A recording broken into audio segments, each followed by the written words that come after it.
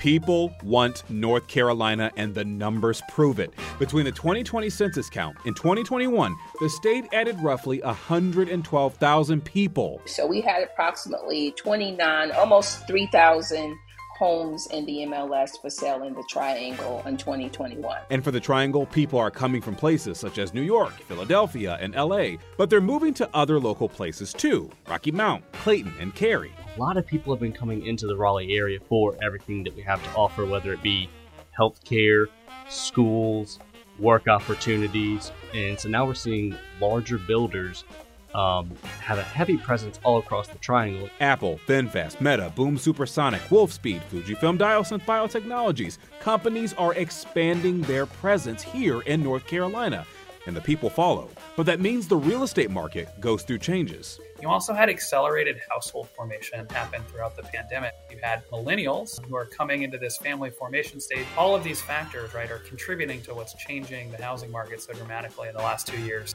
And the changes are still coming. Maybe you're a first-time home buyer or a person who wants to know where they should build a home.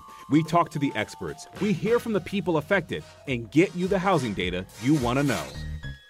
I'm Chris Lovingood with WRAL News, and this is Real Estate Rush, North Carolina.